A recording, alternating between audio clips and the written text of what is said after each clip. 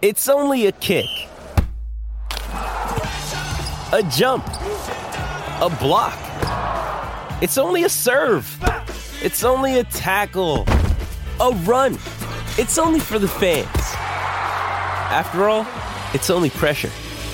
You got this. Adidas. For logbook servicing you can rely on, you need to make the right choice. You need trained professionals who are fully qualified to service your car according to manufacturer's specifications. For real peace of mind and a nationwide warranty, book in or book online at repcoservice.com. Made in New Zealand, the Balance Pure Performance range is available at Chemist Warehouse, starting from just $62.99. Save 10%. This is Baz and Izzy for breakfast on SENZ.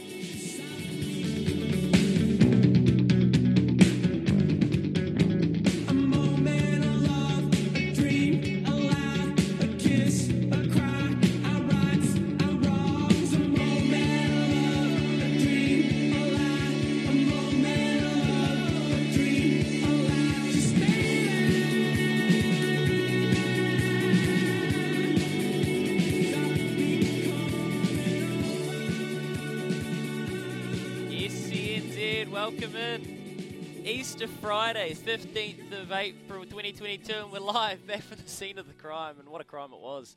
We've come down here and raided it. The race by Grins, Self-Assured and SENZ. We've got it done. Welcome into the show this morning. If you joined us last night, thanks for your company. It was an excellent night down here at Cambridge Raceway, and Kempy and myself are here for Baz and Izzy for breakfast and SENZ right through till 11 a.m. this morning. And then we'll hand it over for the team to get through the rest of the day on a Good Friday. So if you're travelling, please drive safe and stay tuned to SENZ. We've got lots and lots to keep you entertained with. Later on, we'll catch up with Robbie Patterson talking Coventina Bay. We'll try to pin down the magician, the little genius himself, Mark Purdon. And of course, we'll catch up with Daggy because it's Blues Crusaders night. And I cannot wait for the Blues to go to Christchurch and have to be all cold and go in there and get beaten up in the forwards. It's going to be a great game. Warriors this weekend as well. So much. And we're sitting here, of course, in the aftermath of winning the $900,000 race. I've got the trophy here. I've got Kempy here. And Kempy, you are in one piece. I am. I made it last night. I made it through the night. And I just wish that Izzy was here, man. It would have been a great night. Like, we talked about it all week, about how the race was going to pan out, and as it was coming down the straight, Joe was, like, walking around in his white pants. You were, like, bouncing off the ceilings, and it was just a wonderful night. And I actually had to get the trophy. Imagine, like, no one told me that I was up there getting the slot. Like, here it is in front of us. I don't know if that was the plan, but whatever happened, you've ended up with the trophy, Kempy. You've done a great job. You've brought it home. I watched back some footage this morning of us, Mick and I, and everyone, and our shareholder Brett, when Self-Assured, right in front of us about the 150-metre mark here. He was at the front. He looked like he had enough legs in him, and everybody was losing their mind around us. It was one of the great experiences, and we'll talk about that, reflect that throughout the morning. But it is Easter Friday, and we are in the heart of thoroughbred country. So, while we're down here, we thought it would be a great opportunity to catch up with the man who's taken over a new role in the last month. Fair to say he's been influential in keeping racing afloat during COVID times. He's going to be very influential for the success of thoroughbred racing in New Zealand and, of course, then Australasia over the next wee while. It's the new CEO of New Zealand Thoroughbred Racing, Bruce Sharrock, who's joined us this morning down here at the scene of said crime. It's very good of you to join us, Bruce, in person. Of course, there's a whole other story of you and Kempy and how you guys know each other. But first of all, thanks for coming down to see us. And you were here last night. Yeah, I was. Look, firstly, pleasure to be here. What a great outlook, sitting here with a beautiful day. It was a really good night last night here. So yeah, I was hosted by the Tarapa crew, Tarapa Thoroughbred Racing. So it was a fantastic night. Yeah, couldn't think of a better way to spend my Easter Friday than with you blokes sitting here looking at a trotting track. Yeah, said with a lot of liquor sarcasm. Not at all. I'm sitting next to my captain in school, you know. Bruce was captain of our first 15 team, so, like, looking at him now was what I used to look, you know, when I looked at him when he was 15, he looked the same. Like a bloodthirsty flanker? Yeah, mate, he has an age a minute. Thank you, mate. Keep those compliments flowing. Well, we'll see, because it's a long hour. So you guys grew up in Waitara. Of course, we know we've spoken to Al Sharrock a lot on our show. Bruce, we've had you on. We've had the back and forth between you and Kempy before Kempy was even hosting, the Philadelphia lawyer, the guy that makes no sense, former Warriors coach, Tony Kemp. There's a lot of niggle between you, but you're good mates, and this is the Waitara crew gone global, really. Yeah, I guess from my perspective, mate, we grew up from a very young age playing a bit of footy in Waitara. And, I guess the world evolves and you end up where you end up. So one thing that's stayed consistent is a friendship. We've all been around various parts of the world doing various things, but, the relationships. And I think it's a special thing about our small town back home. You retain those friendships, and every time we go home, it's like you've never left. So, I thoroughly enjoy it. Sometimes you have enough of this fella, but anyway, you get that. Well, you're telling Joe. Poor bloke's been absolutely Yeah, tortured. I've only been here 5 minutes, and Joe's copped it non-stop. So, mate, I do feel for you. Thank God he's not in the car, Joe. Hey, Joe, if you Seriously. you might get a job offer. So you might be able to escape. Bruce could be your ticket out of here. Hey, you speak about that small town New Zealand and where you boys have come from. One thing I admire about you both and Al as well is how you've never forgotten where you come from. And I think it's important, and we're here for the next hour with Bruce, by the way. So if you've got anything you want to pass on or you want to ask, 8833, we'll filter it out, or 0800 150 811. One thing that I really admire about you guys, you never forgot where you come from. And I think, Bruce, what you're about to embark on, the challenge as being the skipper of New Zealand Thoroughbred Racing, that small town presence and never forget where you've come from mentality and grounding you've got. I mean, to be able to pull on that, I think it's going to be so important for you because racing really is grassroots at the heart of it in New Zealand. And no matter how many $900,000 races, where it's harness or gallops we run, at the heart of it is community people and Kiwis. And so that must be really helpful coming from where you've come from. Well, I think so. I mean, I understand the coalface. I grew up with it. As a young fella, I was walking up Airfield Road in Takindini with Baggy Hillis and Dad and Alan, and we were leading horses. So I've been around it and I've seen it. I didn't get involved as Alan did and Dad did. I went the footy way, and here we have come full circle, and I'm back involved. And I think it's just, I think racing as a sport is one of those things. Once it gets its claws into you, you stay connected in some way, shape, or form. But you are right. I mean, racing is a very grassroots type. At its core, a grassroots type sport. Yeah, it's like I was talking to Bull last night. About if we're sitting in having a beer, going around the mountain, and saying like 20 years time you're going to be running New Zealand racing. I just think with the Sharrock boys, because I grew up sitting beside them, Louis. Having Bruce, who's been through that whole managing of because the other part of Bruce's capital is that people don't understand that he looked after all the best All Blacks in the game. He's a really good player manager, and he understands people. And then you got Alan, who's like he's our father. You know what I mean? Like he's just what you see is what you get. And I was saying to Bruce last night, who would have thought 20 years down the track if we said, man, in 20 years' time you're going to be running New Zealand racing, and here he is today sitting here. And what do you reckon, Bull? Like you sit here, you're looking out, you're on the racetrack, you're the boss. I guess you're the boss. Do you see it like, let's say your 5-year horizon? What's your goal? Like, what's your goal in 5 years? Oh, look, it's hard to encapsulate in one sentence, but the reality is we've got to turn the business around. We've got to make it financially sustainable. We've got to have a few, I guess, confronting and adult conversations about the commercial reality of what we face. And the positive for me is the green shoots are there. They're definitely there. Otherwise, I wouldn't have come forward and had a go. I genuinely think that we can do it.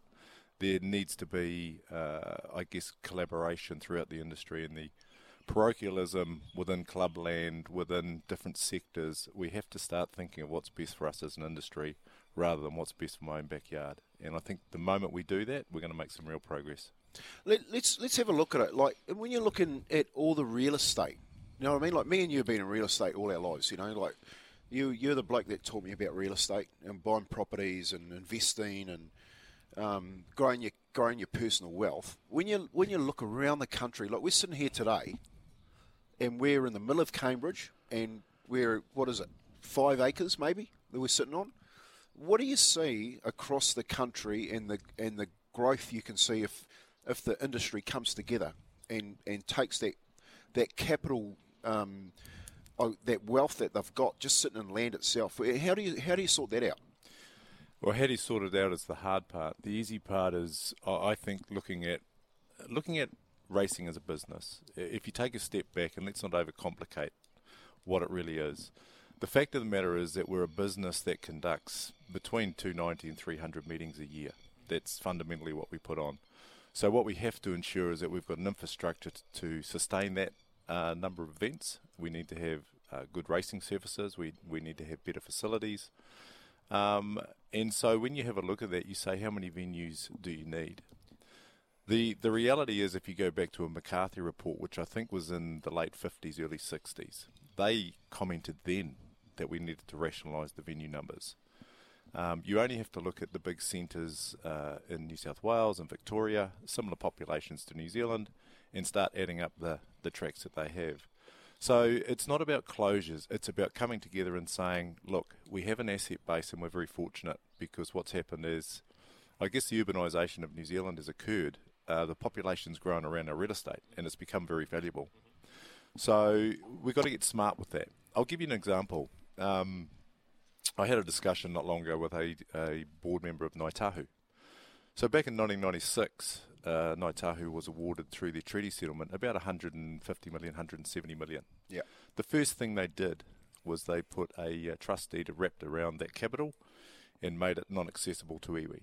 What they've done since then is invested that sum that's grown to just under 2 billion, and they're distributing close to 60 million to iwi every year. And so that's via different channels, like they've got their seafood company, their tourism outlets, and they had property. I mean, they actually had a torrid time with the earthquakes and COVID as well, despite it. So the concept is not new. What I'm saying is I think racing needs to look at it that way. And I think the biggest misnomer that sits out there in racing land is that NZTR wants the money and they'll fritter it away because there's been a past experience of that. Yeah.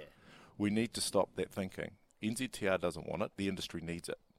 So the industry needs to wrap around that capital sum, but future-proof it for the benefit of the industry going forward. So, Bruce, like the first thing that jumps out to me when I speak to you, and I've had a couple of conversations with you now, and the thing that smacks me in the nose is your pragmatism and your clarity around your thinking on actually what needs to be done to get. So I know you're a very clear thinker, and you know what you need to do.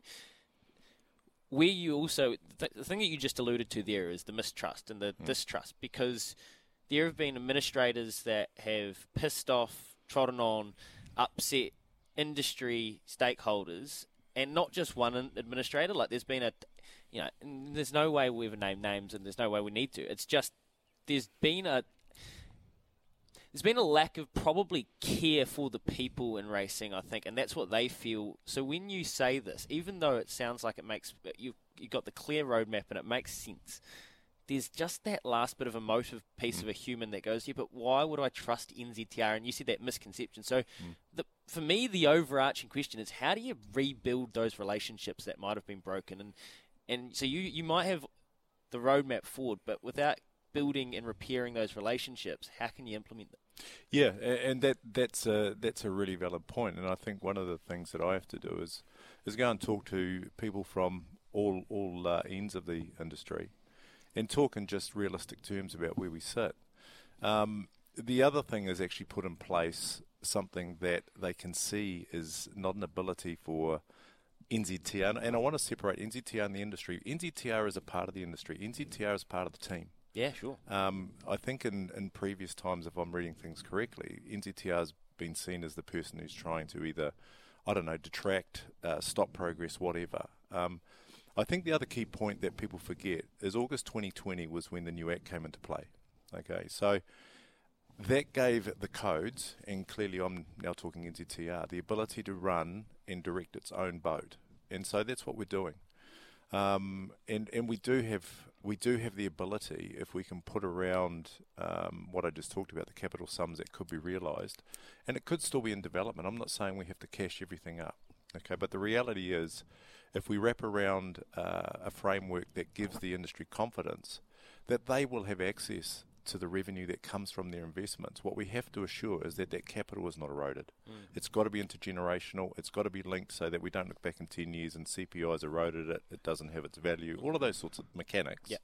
But the simple thing is, if you've got 10 million in asset and you cash it up and you become a tenant at another club and you still have your great day and you're generating $1 million in revenue and you want to put half of that into stakes, half of that into infrastructure and some of it into community, we're all supportive of that. That's what we want to do. So, as I say, the industry needs you. That's where we have to come together. That's how I see it. And yeah, you're right. I've got to get round and I've got to talk to the people and say it's a straightforward and pragmatic way of recapitalising our business, future-proofing our business, so that we can look back and go, we're in good shape. I mean, if we look at rugby is going through a process at the moment where they're having to sell down between 5 and 8% of their business to capitalise it so they can go and do the things they want. They don't have real estate. They have a team called the All Blacks, and they try and commercialise it around the world. Yeah. We're different. We have some real estate. Different we have sort some of asset. assets. 100%. I was talking to a guy last night, Bill. He was talking about rugby, about the Silver Lake deal. Is it called Silver Lake?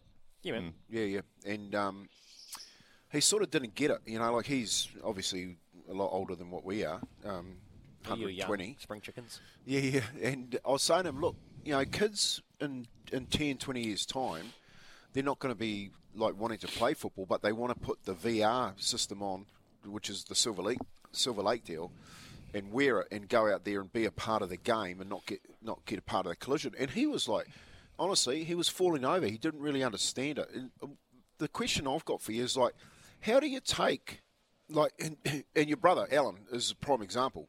How do you take those guys who get it? Like Alan gets it. You know what I mean? Like when you talk to Alan about real estate and investing in racing, but has been entrenched in that racing game for so long, how do you get them to move to your way of thinking? I think Louis touched on its trust. They've got to grow their trust levels, and that's our major job. We've got to assure them with the framework we put around it that it is for the greater good of the industry. And I think that's the key thing. We've just got to work with them to get them to understand. And look, as I sit here today, there's a number of very positive conversations going on around the country that have been initiated through NZTR and the clubs. We want the clubs to work together. We want them to come to their own solutions and work it out. I mean, ATR is a glowing example of what can happen when two clubs come together and start to benefit the industry. So, you know, with counties and Ellerslie coming together forming ATR, I mean, the fruits of that for the greater industry will be seen very, very shortly. I mean, at the moment, they're undergoing a renovation to see a Strathia track put in. Yep. Huge investment, huge infrastructure benefit for our industry. And beyond that, I mean, stakes will flow. They genuinely will flow. People will see it start to come to life. And as I say, there are a number of very positive conversations happening as we speak here today. Awesome, Bruce. Hey, if you've got a message or a question for Bruce Sharrock, we're sitting here this morning back at Cambridge Raceway, where last night we won the race. That's harness racing with Self Assured. It was an amazing night for SENZ, for Self Assured, for Gene Feast, the owner, Mark Purdon, everyone involved. So we're sitting here at a racetrack. We're talking a slightly different code at the moment, thoroughbred racing. I think a lot of these themes and messages we're talking about when we put into the thoroughbred lens translate across the codes, and it's a good distinction Bruce makes. NZTR is not the industry. They're a part of the industry. But if you've got a question regarding the thoroughbred code, 8833 or 0800 150 811. Love to get you involved in the show this morning as track work starts, because this is the most important thing I always like to remind people about racing. Racing doesn't stop.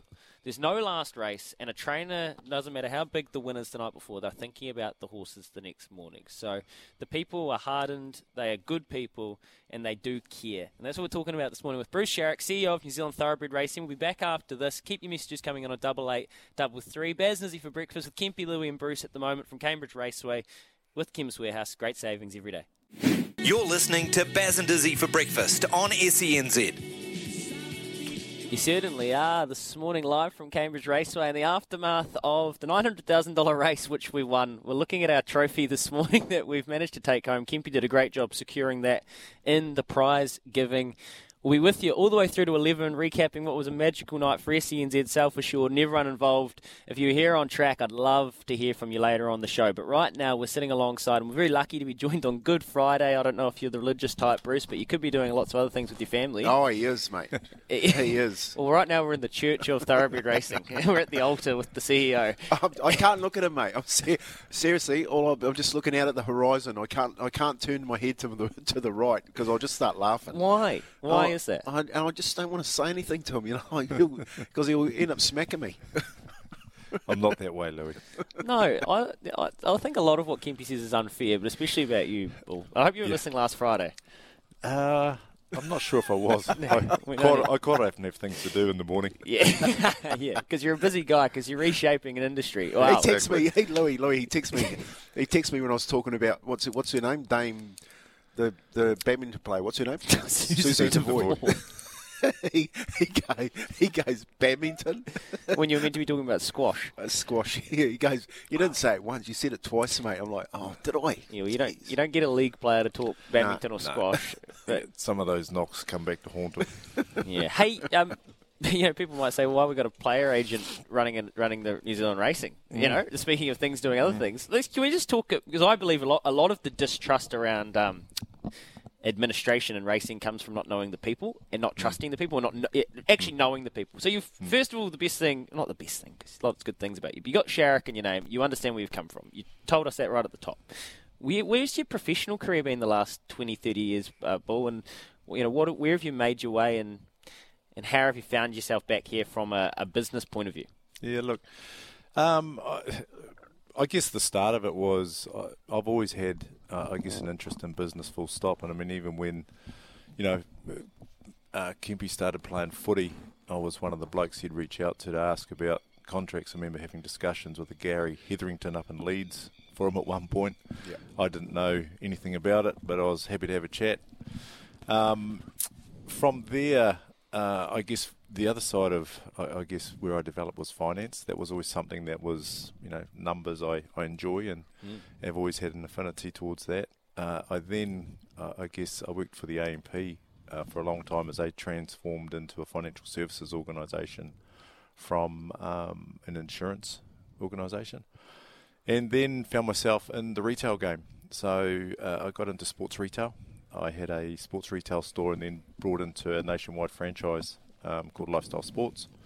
At its peak, we had about 22 stores throughout the country. And, learned a lot about business through that process. And equally, as we came to the end of that great run, learnt a lot on the way out. And I think there's a saying, not that we failed, but I think when you hit hard times, you learn a lot about the processes. And, I certainly learned a lot about business through that. The sports side of things, I've always had an interest in sport, never made it to the level that I, or like most young fellas, want to. Yeah, same. And, which you could have, though, because he was like, I'm not joking, mate, he was this size when he was 12. Like, seriously, he was the biggest kid in school, he was a captain of the first 15, and used to carve sides up until some bloke threw a ball from the wing, wasn't he? What was his name? Gregory Koch. And that's his genuine last name. Did an ACL at high school, and that was the end of that. And in those days, they didn't repair it like they did today, so we had to play on. And I got a knee replacement about 12 years ago because it wore out. Oh, wow. So, but no, look, I enjoyed sport and always had that connection. And I guess for me, how the sports management thing kicked off was I was approached by a number of players. I mean, Walter Little and I played rugby in Glenfield, and Walt got hit up to go to Japan, and he said to me, "Bro, can you give me a hand?" And I said, "Yeah, but I don't know what I'm doing." Yeah, but like what? Yeah, what do you want me to do? So long story short, we both went to Japan and ended up doing a good deal, and that's kind of how it kicked off. He had a very good friend in Craig Innes, who I'd met through Kempy because they both played at Leeds. Post and I sat down, had a chat about what we wanted to do. He could practice, mate. A couple of Cowboys, eh? Yeah, he could practice. And I guess where we've ended up today is we've got, circa 1,100 clients globally. So you're still involved? I'm still an owner. I've devolved all of my responsibility. There's a small number of top-end clients that I keep in contact with domestically. He undersells it, mate. But all the work's Seriously. done. He's like the main man. That's why that's why I talk to all the All Blacks when they come on and say, well, who's your manager? Because I'm always pumping them up. You know, there's two agencies in New Zealand. One of them was Essentially, is it? Yeah, they're called Halo. Halo, and then there's Bruce, Esportive. You know what I mean? Bruce and Posty. I remember Posty phoning me and said, "Oh man, I'm getting this game. You know, like with Keenan, guy called Keenan back in Aussie." I said, "Man, you should talk to my best mate. His name's Bruce Sharrock." He goes, "Yeah, what's he doing?" I said, "He's a player manager, man, and I'll introduce you to him." Well, those two have been like best mates for best on 20 years now, and I think Bruce undersells that part of the game. Like, if you can be a player manager, I call him babysitting. Like he will go to the ends of the earth to look after the players, and when you look at it from what he's doing with the racing industry, like he's going to earn their trust and he's going to show them how to take this game forward. Kimby, it's exactly what I was curious about. So, you know, athletes at the peak of their powers are interesting characters. And, they are, man. And I'm sure you've got more stories than I've had hot oat lattes. Some of the characters you're dealing with in New Zealand Thoroughbred Racing, they'll be hard to convince of your messaging. They'll be trying to pick holes in everything you're doing, and there'll be some heated conversations. So when you're pulling on your experience dealing with athletes, is it comparable? Are there times where you can, problem solving and personal skills and trying to fix, trying to convince, literally look someone in the eye and say, hey, I need you to trust me. Is that something you can pull on? It's a time thing, Louis. If you play with a straight bat, then time will take care of itself. You've just got to be honest with people, and sometimes people get uncomfortable with honesty. But you just have to start there. It doesn't mean you can't move, but the reality is you've got to be straight up with people. You've got to listen to people and understand what their views are and why they are doing what they're doing, to try and understand, with some high level of clarity that you've got it right in your thinking. And then it's time. I mean, you earn trust over time. You can't buy it. You can't demand it. It's one of those things that your actions ultimately will give you that ability to move forward. So, look, whether it's racing personalities, athletes, human beings in general, it's about actions. It's not about words. And that's right. And that's what you can see. I know you're action-driven sort of character. One thing at the moment that we're waiting for, and actually at the end of March, I think there was a lot of endpoints and goalposts for the Trentham track debacle. You were really actions-driven off the back of that. You said you wanted to look exactly at what infrastructure we had around the country, how we could best use it, and how we can avoid this happening again. How eye-opening was that? Was that experience, getting to the bottom of what went on, and where do you feel like you've landed? Have you kicked a lot of those goals you set yourself? We haven't kicked them all, and I'm a little bit disappointed that we haven't kicked them on a time frame. A little thing called Omicron and COVID's interrupted the timing of it. We've definitely moved forward in terms of trying to understand the scope of the issue we have.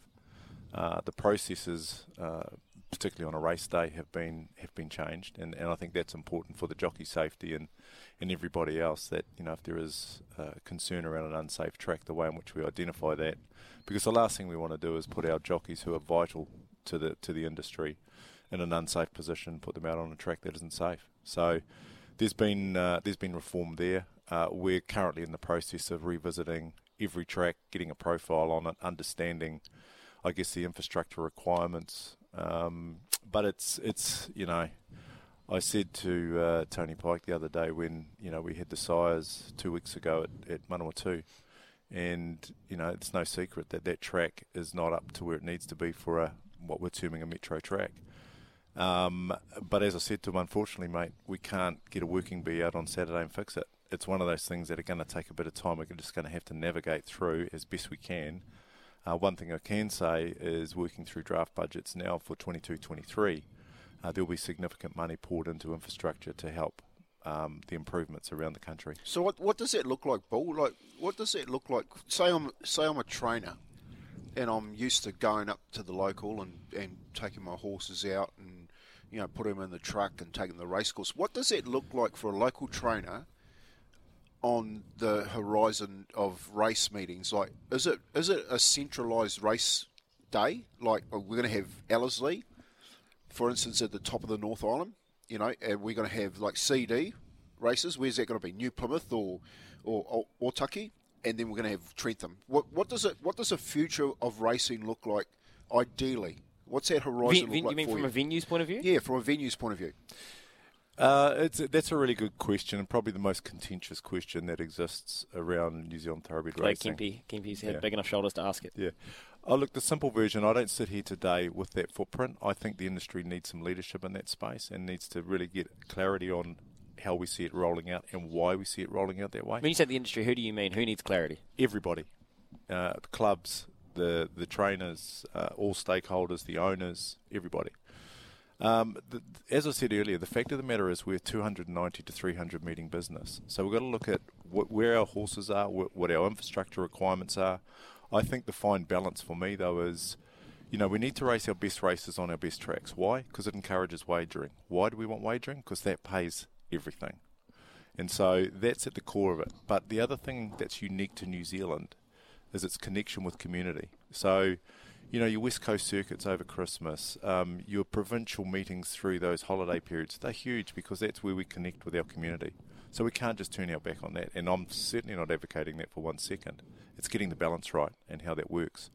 So, the other thing is minimising the cost to owners and everybody else. So the proximity to your major race events, to your horse numbers is critical.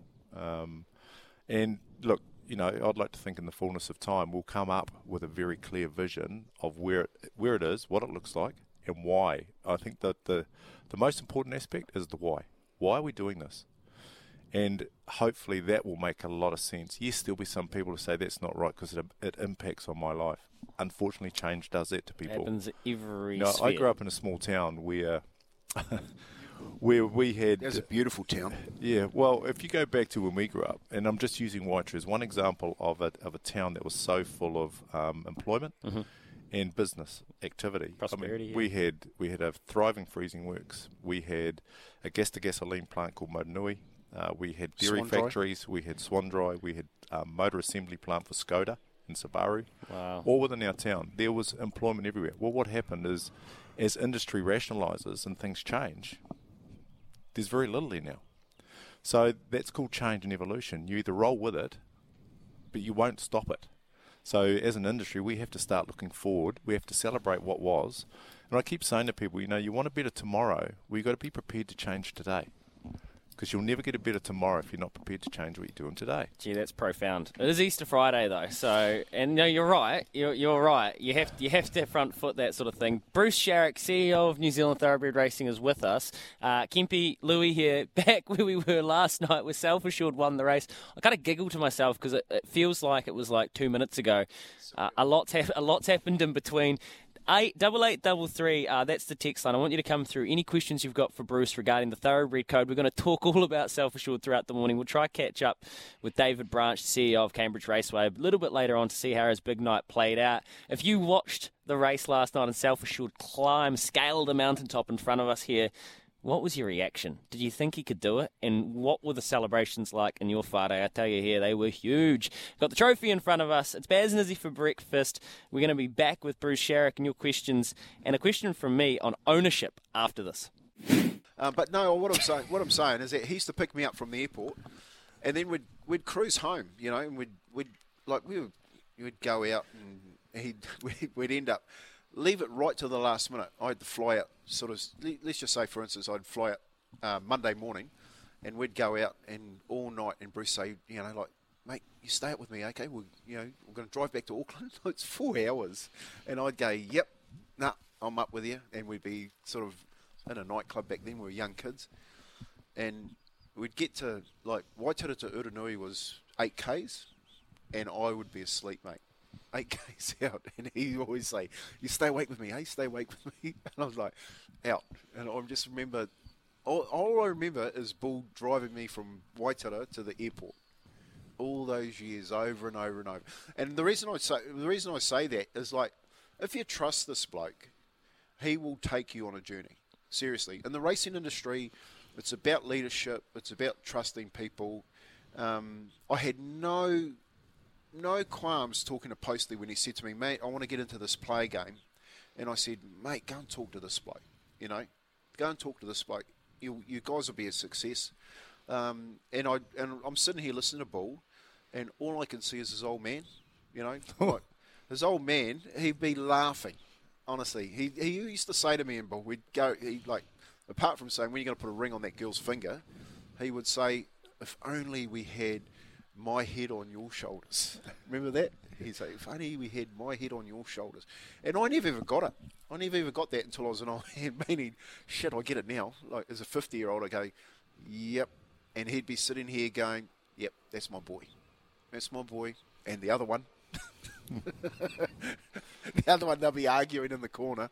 But, I just want to say, Bull, like, part of that leadership journey is, like, you've sort of got the game in your hands. You know what I mean? Like, you're moulding it, and you're sort of, it's like it's all new, and people are going, who's this Bruce Sherrick?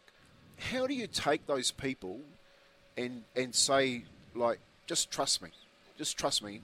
And if you trust me, like I did, and I'm advocating that, just trust me and I'll take you on that journey. In 5 to 10 years, we're going to be in a better place. How do you do that?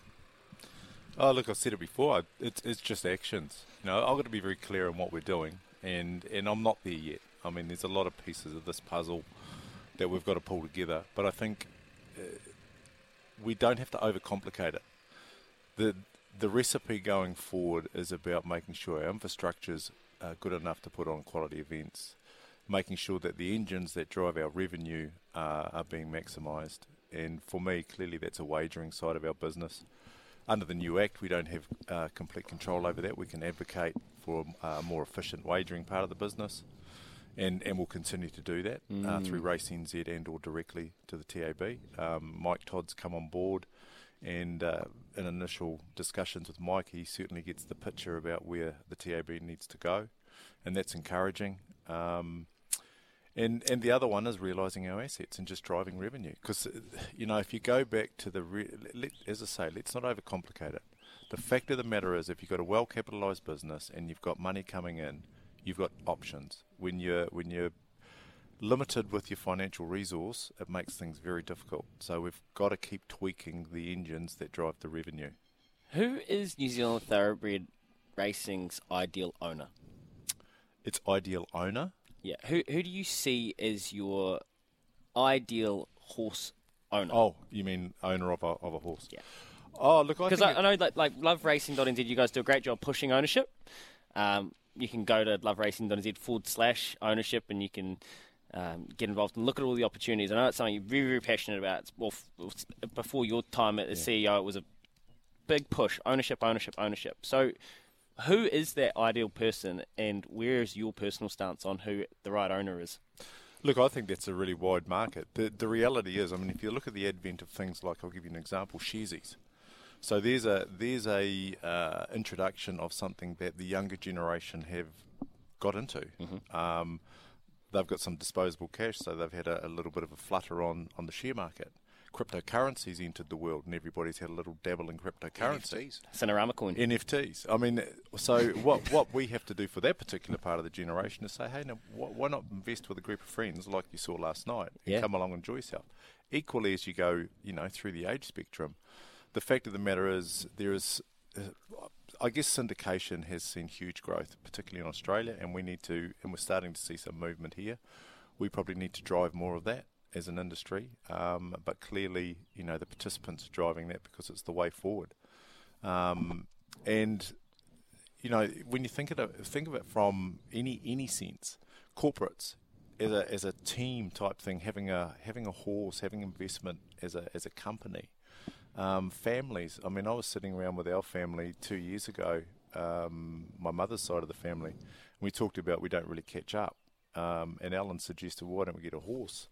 The fact of the matter is, what a great way. The horse races sort of 8 times a year, gives us 8 times to get together at an event. So it's just thinking outside the square and trying to bring people into the industry that can enjoy what is it's a thrilling time if you're lucky enough, but equally that doesn't need to be your expectation. So I think to answer your question, Louis, it's a very wide spectrum. There isn't no one profile owner, and I think that's one of the beauties of what we've got. That's good to hear. So tell us, Paul, when you said let's get into a horse, let's get Mac and drag him into that too. Tell us a little bit about your you know, what family means to you. Like, let's talk a little bit about Bruce Sherrick. You know, he's, you know, got a beautiful brother in Alan Sherrick, our father. Our father. He's listening. Stay with us, Kimpy. Stay with us. I know. Stay with us. He's listening, Stay mate. with us. He's laughing as he's listening. But tell us a little bit about Bruce Sherrick. What's family mean to you? You know, you've been a big part of my family. Like, my son sat down with you last week to have a talk to you about his future. You've been that sort of mentor to a lot of young people. I can't sing your praises high enough. You know, like I say to Louis, you know, you just really don't know Bruce Sherrick. You can trust him till the cows come home. But what's family mean to you in the context of what you've taken on? Well, that's an interesting question. I mean, I take everybody on face value, and at the end of the day, until they prove you otherwise, everybody is what you see. One thing that, you know, this industry I think needs to improve on is there is a lot of self-sabotage that goes on. You know, we've got to be better than that, guys. Yeah. We've got to pull together, and we're all in this. Look, I get competitiveness. Very good point. You know, being competitive is what drives everything. So I get that, but not when you start playing the man and not the ball. There's a difference between the nastiness that that's the one thing coming from an outside perspective, from a bit more of a sports media lens coming into racing, Bruce. It's the one thing that is my biggest bugbear is why the industry turns on itself. The tall poppy nature of New Zealand is amplified in droves in racing, and it drives me crazy. Yeah. And look, my experience through the other codes, you know, and I'll use rugby league as one, you can have some very robust discussion about player movement, player negotiation, and it can get quite tough. Sure. But once it's done, Yep. and you move on. Racing seems to hold on to a few things, and we need to be better than that. And I certainly want to encourage that. I mean, but to answer the question around family, I mean, at the end of the day, you know, Dad always had a great saying: you don't want to be advertising for pallbearers, boy. So, you know, you got to hold on to the people close to you and treat people well, because, you know, the material things in life don't define you. It's the relationships you build, it's the people you meet. So it's not about that. And as I say, just be straight up with people. And sometimes that's difficult. Some people find it very difficult, but just be honest. Bang on. Awesome. I love that messaging, and as I said, I cannot endorse more. I just wish that we could get on a little bit more, get out of our own way as an industry, and that's from trainers to jockeys to owners to syndicators to administrators to media types. I just think we all need to work together a little bit more, and it's so good, so refreshing to hear the Big Cheese sharing that message. Hey, we're at Cambridge Raceway, and they're working this morning because the industry never sleeps. Last night it was Self Assured getting the job done in the Race by Grins, and they're out here working horses again this morning. It's so good to be here. Baz and Izzy for breakfast. We'll relive the moment Self Assured won the race last night throughout the show. Here till 11 with Kempi. Right now we've got Bruce Sherrick. We're going to head off, come back, and I'm going to ask him for some punting war stories after this. Here in Cambridge, at Cambridge Raceway. We were here last night to see Self Assured conquer the Race by Grins, and we're back this morning until 11. Izzy Dag is going to join us. Yeah, Izzy Dag on Baz Izzy for breakfast. Can't wait for Izzy after... What's that? Is he awake? Yeah. Izzy, wake up, He was mate. awake before you. No, I don't believe it. He's going to join us to talk all things Super a Rugby fullback. and explain why the Crusaders will give the Blues a hiding tonight in Christchurch. Blues So- by 20. I could not disagree more. Right now, we've got about 5 more minutes with the CEO of New Zealand Thoroughbred Racing. Hutchie passes on his regards. Bruce? Oh, good. I'm looking forward to meeting him in early May. I think he's coming over. He is. It'll be great to have the big dog back on campus over here at SENZ. Now, I know he and we, SENZ... Hutchie, whatever Bruce says about me, not true. We value our relationship with New Zealand Thoroughbred Racing greatly. I think it's been an awesome partnership. I hope you've appreciated some of the work we've done since we've been on air. Just having opportunities to be with you today, and I think when Trackside Radio shut down, you lost that connection with the people on the ground. So it's great to be back and doing things like this. Yeah, look, absolutely. You know, and I mean, we all understand. Well, we may not understand, but Trackside Radio was brought to an end for the reasons that were floating around. And I think what SENZ is doing is great. The industry certainly enjoys the engagement and looking forward to the growth and the partnerships going forward. So, yeah, fantastic job. I'll tell you what, though, Bull. I'll tell you what. They hired me for my punting. Oh, you're an amazing punter. I You're know. outstanding. You're just the man, Kempi, eh? Yesterday, Al Sherrick Al Sharrock, when I phoned him on the way down, he said, I can't believe it. Now you're tipping harness races. Yeah. And I tipped out the first tonight. Did I tip out the first or not? Because Yes, I you tried did. to phone you Yes, and you say, did. did you get on that? And yes, I did. You are the man, Kempy. You've been tipping everything. We did have a fill up on Cinerama 2 starts back at Trentham. It was a great Wasn't day. that a great race? And she's just been done down there on a funny old track. Where was that? That was a lovely O2. ride, though. Oh, That was a lovely ride. yeah. No, Just about take- Manawatu. Manawatu, it was Albany, wasn't it? I asked you before we head off. I said, "We'll get some punting stories because you need the CEO to have got the big fat wallet out once or twice and have a bet." So, what was your last bet? What was your first bet? And what's your next bet? My last bet was clearly last night, and I backed the third horse in the big race. I Yeah. didn't back the favourite. And shame on you for that. Yeah, well, hey. I did tell you, though, actually I did took say out that it decent Quinella with the winner, so I just missed. The man. Oh, sorry. Tell him about No, that just bet, missed. mate. Tell him about that bet that day Alan told us we'd Steely win Dan. some money. Steely Dan. Were you involved in the? It was the me first... and Bruce, mate. It was me and Bruce. It was a $1,000 yeah. bet. Yeah, the big guy next to me is rolling around on the floor. We're working at the freezing works. Sounds I think like last we're 16, 17. And, $1,000 and yeah, My first ever bet. He's doing good money at the freezing works, holiday jobs. And Alan said, "There's a winner." We said, "Yeah, we're in." So in those days, it was a phone call to someone, and we got the money on. We listened and didn't win. And he said, "Just joking, eh?" I said, "No, mate, we're in." I did, mate. We're just joking, eh? And I said, "No, we're in." like just hoping. Just hoping. I was grasping, mate. I could see it flying away. I was like, "Hey, Al, we're just joking." The other thing with Al, he goes like this on the breakfast bench. What, He's leans just forward? laughing, mate. And he was in the fetal position on the floor going, no. I said, "Yeah, mate, we're in. We're going to have to find the money." What's your next bet? I'm going to have a dabble. I got told one last night at Riverton, of all places. So I'm going south. Sure. Okay. Last race, Get Out Stakes. Horse called Prince Albie. Prince Albie. Yeah. Love it. It's got a ring to it. Yeah. Okay, and the last Riverton Get Out Stakes. This weekend we've got the Thoroughbred Breeders at Tarapa. That's tomorrow, just down the road. Coventina Yep. Bay.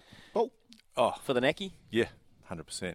Yep, I think Coventina Bay is a great bet. I think Imperatriz is too short, even though she's got the weight difference in Opie. I think Coventina Bay is probably going different gravy this season. It's been awesome to catch up. It's been great fun, actually. It's definitely woken us up and some confronting issues we've got to work through as an industry. But look, as Kempy says, I think you're probably the right man for the job. Clarity and 100%. pragmatism. So it's just about building that relationship with the industry from here and starting to make some small movement, right?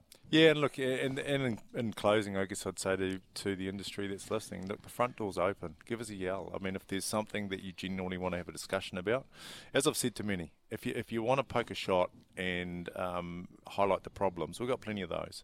If you want to give me a call about some problems and a reasonable solution, then let's have a discussion.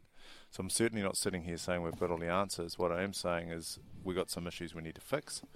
And we've got some really exciting stuff sitting in front of us that I think we can get on top of and make this place a whole lot better in the next short while. Bang on. CEO of New Zealand Thoroughbred Racing, Bruce Sharrock, has been good enough to join us at Cambridge Raceway this morning. Back where we won the race last night, harness racing. Louis Herman Watt, Kempy on site, absolutely loving it. It's the sun dawns, and hey, if you're in the Cambridge region and you want to offer us a beer while we take this trophy back to Auckland, get in touch. It's going to be a big afternoon. We're going to be back with Izzy Dag talking some Super Rugby after this. Here comes... I'm actually going to go find myself a McCafe coffee. Are they open today? We'll go find out. For logbook servicing you can rely on, you need to make the right choice. You need trained professionals who are fully qualified to service your car according to manufacturer's specifications. For real peace of mind and a nationwide warranty, book in or book online at repcoservice.com.